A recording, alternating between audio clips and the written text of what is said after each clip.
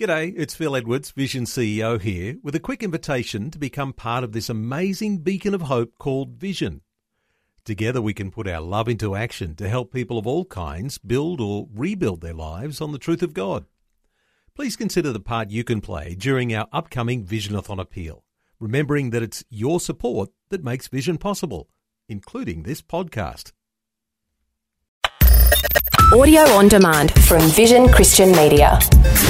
Jeremiah says, this is what the Lord Almighty, the God of Israel, says. To all those I carried into exile from Jerusalem to Babylon, build houses and settle down, plant gardens and eat what they produce, marry and have sons and daughters. Also seek the peace and prosperity of the city to which I've carried you into exile. Pray to the Lord for it, because as it prospers, you too will prosper. Do not let the prophets and diviners among you deceive you.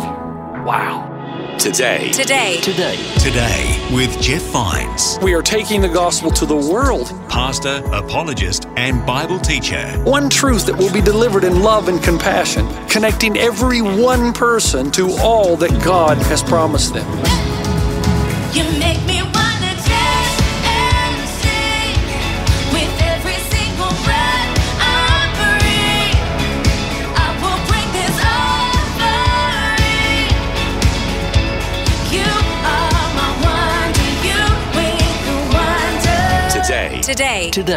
Today with Jeff Vines.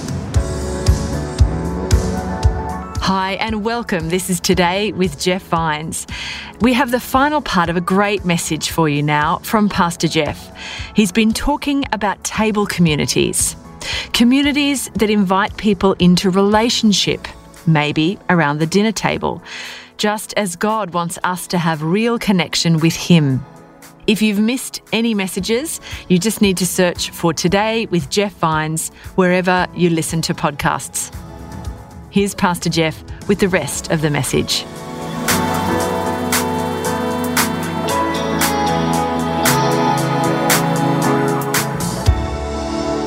One of my favorite preachers is Mike Breaux. Have you ever heard of him? When Mike Breaux was the pastor at Southland Christian Church in Lexington, Kentucky, he did something one weekend. He dressed up as an old woman. I mean, put a dress on, put layers and layers of coat like a bag lady, like a homeless person, and a straw hat, and he pulled it down over his eyes, and dark sunglasses, and he waited till the service started, and he was scheduled to preach that weekend. So he waited till the music started, and he started to walk in, and he took a seat right in the middle. As he made his way in, by the way, he said he made sure that he just was rank with odor. As he walked in, people the entire way just looked at him like, why are you here? What are you doing here? And then when he walked across the middle aisle, the people who he was seated beside got up and moved.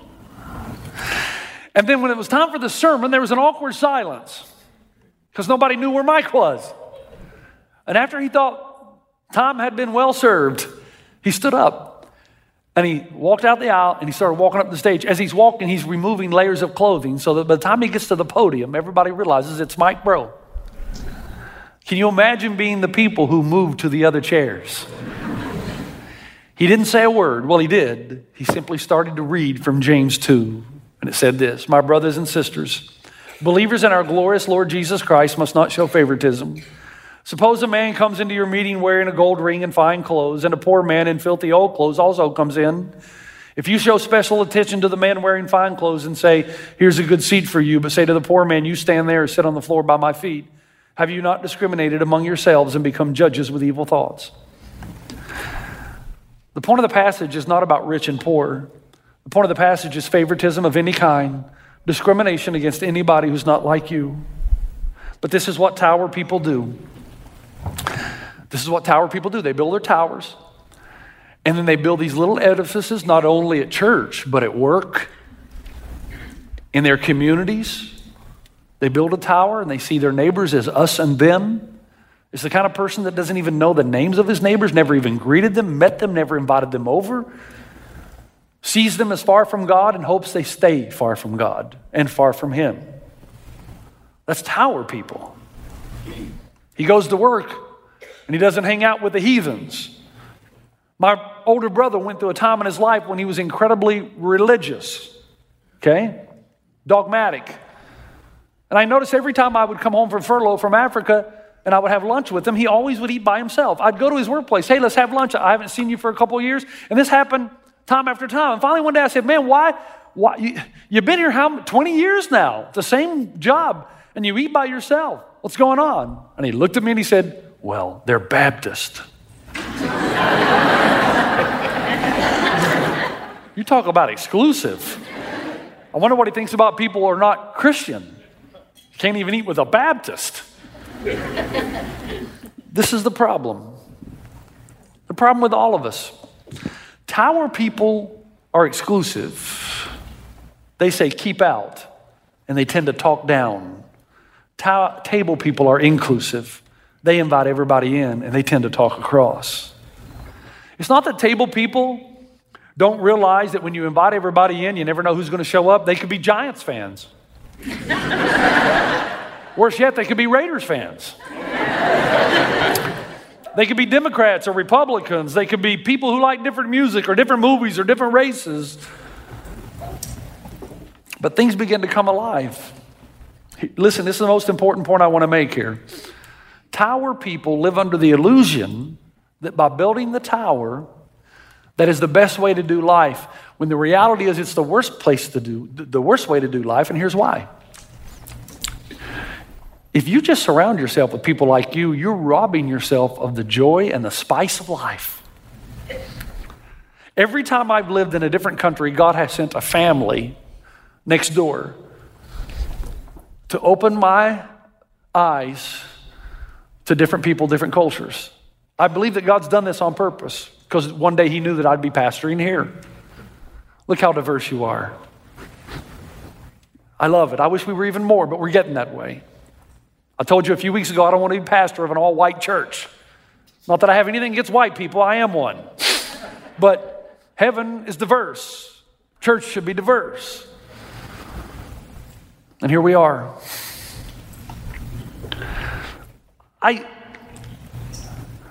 I know that in these different families and cultures, my life is so much more enriched. I would have spent my entire life eating meat and potatoes. Meat and potatoes and soup beans. They're great, but is that all there is? And then when I lived in Africa, the De Silvas moved in, an Indian family. And every Sunday afternoon after church, they would invite Robin and me over to their house, and they would lay out this huge table. They were a huge family of all Indian food. I couldn't spell it. I didn't know how to pronounce it, but man, was it good. I never knew the world had so many different spices. And we would watch Dynasty, what you call Dynasty, and Dallas, and just eat all afternoon. Then we moved to New Zealand, and our best friends, our next door neighbors, were Iraqis. And this was during the Iraqi war. Didn't seem to bother us. We were best mates. Her name was Khulud, and she would cook something called baklava for me. Have you ever had baklava? If you haven't, then you've not lived. Baklava is what they give you when you go to heaven. It's the first entree. It's the plate. They just take some baklava. Here, have some baklava. She would make me these dishes with nuts and raisins. And again, I couldn't pronounce it or say it. I just know, man, keep it coming. I loved her. I miss her so much. And then we moved here. And God recently has sent this great family called the De La Vegas into our lives. The De La Vegas, interesting family. Here's the thing about the De La Vegas. They're from the Philippines. We invited them over for July 4th. I got home. I had to work some in the morning. There he was, Henry himself, cooking on the grill, my grill. He was cooking. There were no hamburgers or hot dogs. It's the 4th of July. I'm an American. Where's my hamburger? At first, I was pretty disappointed until he brought these huge pork chops over that had spices on them that made it taste like baklava. It was that good. It was so good. I think of all the spice of life that happens when you live outside the tower. Let me keep going on this. Just stay with me for a second. It'll all come out in the end. You know what my wife did for her 53rd birthday? Let me show you. We got video. What's wrong with her? That's what she did for her 53rd birthday. My son and my daughter took her surprise skydiving. She loved it. She said she had a hard time breathing at first, but she loved it. My son and daughter said, hey, do you want to go skydiving? I said, sure, I'll come right after my root canal. No way, man, I'm doing that. My wife and I have nothing in common, zero. It's just the truth. I've said this before. But you know, I need her. Man, she's opened up a whole new world to me. Now, sometimes I don't go into that world. I'll stay home and watch it on video. But she's opened a whole new world. Food. I mean, I can't imagine where I think today, had I not met this woman, I really do think today that I would be in East Tennessee somewhere at a church of about 200 people, nothing wrong with that, in the country, eating meat, potatoes, and pinto beans for the rest of my life. So God brings this woman into my life, and the whole world opens up.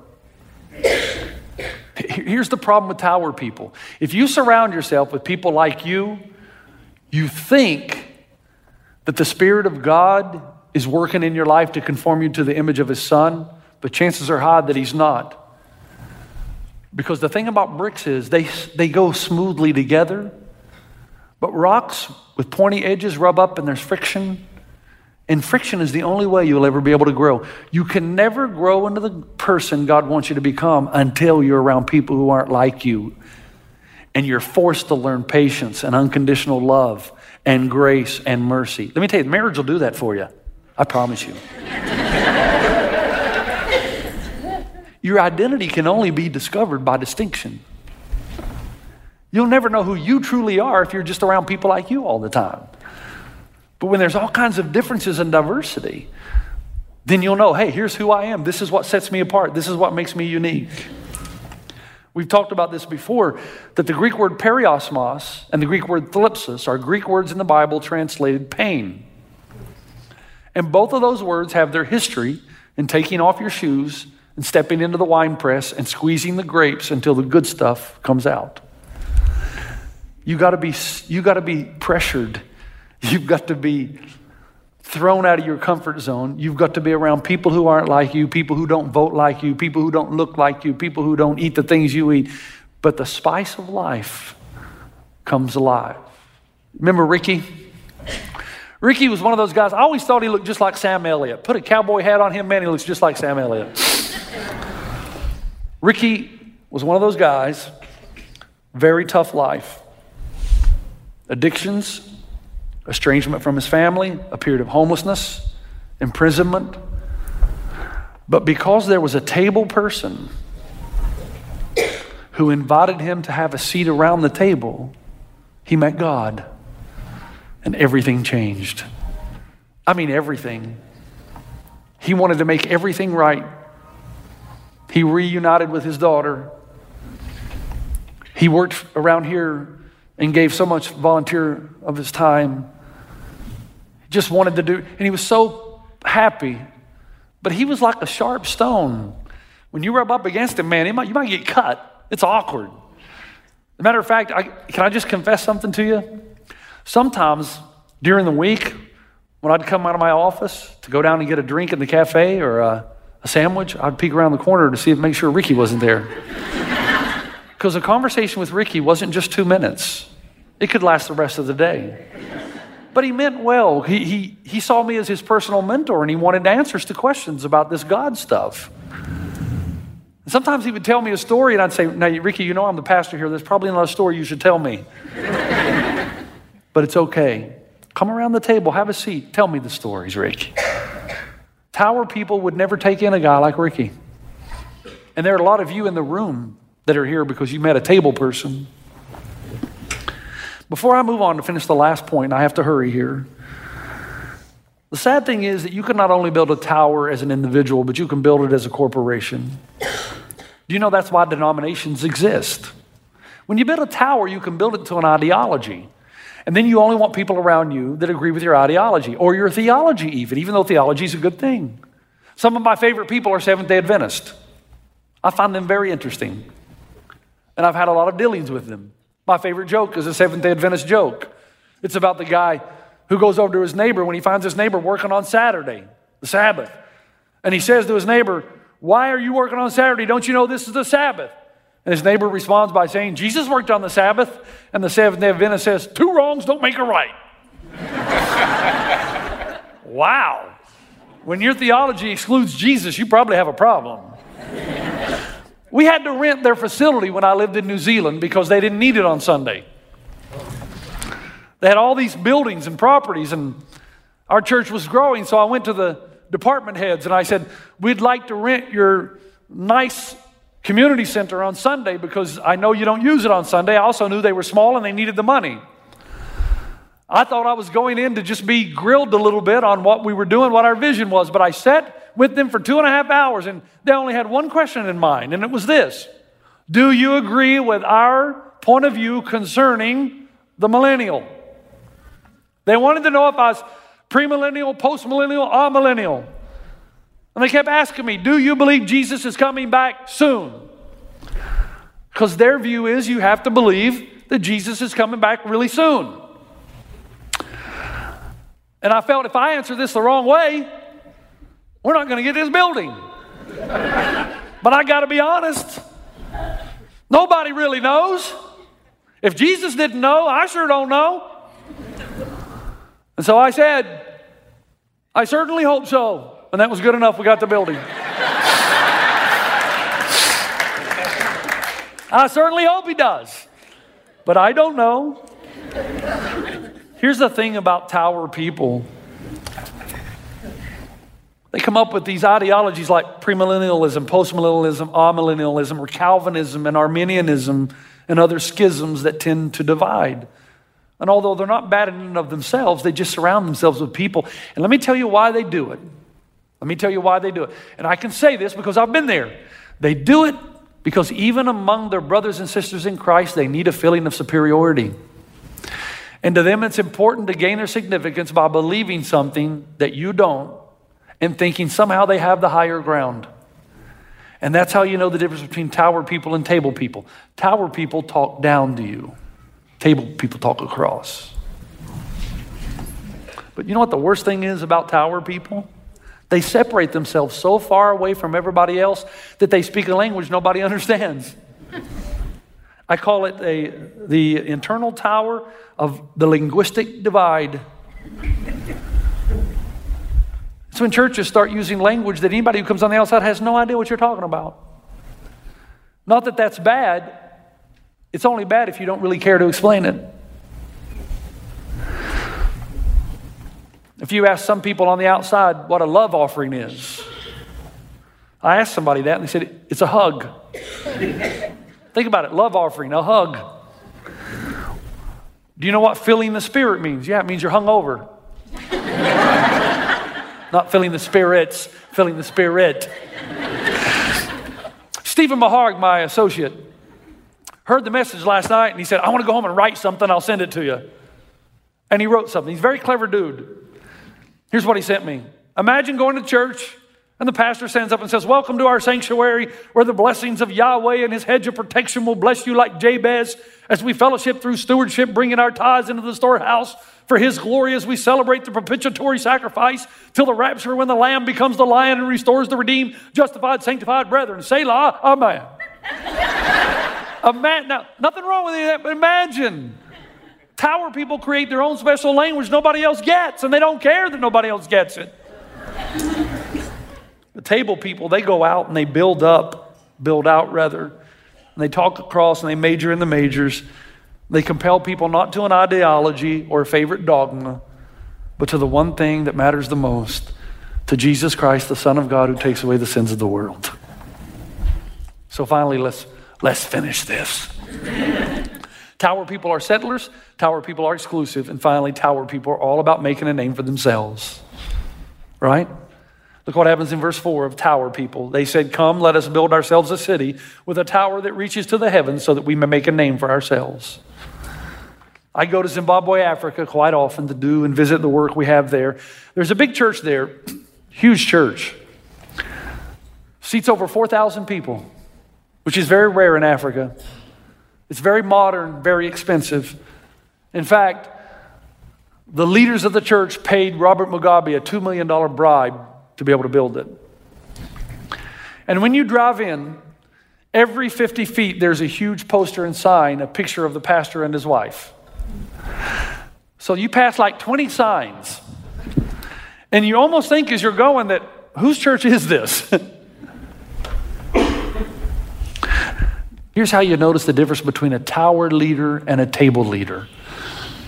A tower leader is unapproachable and intimidating. A table leader is approachable and inviting. So here's what I want to say to you. Will you help me build this table? And if you haven't gotten it yet, let me just run through these things. Towers are about your name. Tables are about one name. Towers are about your agenda for your life and your kingdom. Tables are about God's agenda for all lives in his kingdom. Towers are all about my name, my money, my goals, my objectives and dreams, making a name and a kingdom for myself. Tables are all about God's name, his vision, his objectives, dreams for all people who will call on his name. Towers are about selfishness. Tables are about selflessness. Towers are give me what I want. Tables are how can I serve you? Would you like a chair? How about some mashed potatoes? Who are you? I've never seen you before. Welcome. Everybody has a seat at the table. Towers are about having your say. Tables are about God having his say into every single area of every single life. Towers are all about what we can do. Tables are all about what God will do through his people. And that's a tall order. It's a tall order that God demands. Will you help me? Will you help me build this table? Please. Will we never settle down and we say that's enough? That we're so frustrated with empty chairs that we want to break out the latch and make the table bigger so that everyone who hasn't come into the banquet would come in. Will you help me? Will you help me do that? Will you help me to resist building a tower to our name and build a table to the name of Christ? Never forsaking what we truly believe, that there's only one name under the heavens by which we are called to be saved, and that's Jesus Christ and him alone. But we realize that it'll take some people some time to get there. And so everybody has a seat at the table. Which mentality do you have? If it's a tower mentality, you're all about safety, security, non-sacrificial, protective of your wants and needs, stay in rather than go out, feelings of superiority, consumer type, comfortable type of person. But if you're table mentality, you have this desire to go out, to leave safety and security behind, to hold firm to your beliefs but not with superiority. You don't talk down to people, you talk across. And above everything else, this is how you live. Luke 14:23. Then the master told his servant, go out to the roads, into the country lanes, and compel them to come in so that my house will be full. Which one are you? And if you're tower, will you have the courage? What happens to every tower eventually? It comes crashing down. The table of God will last forever.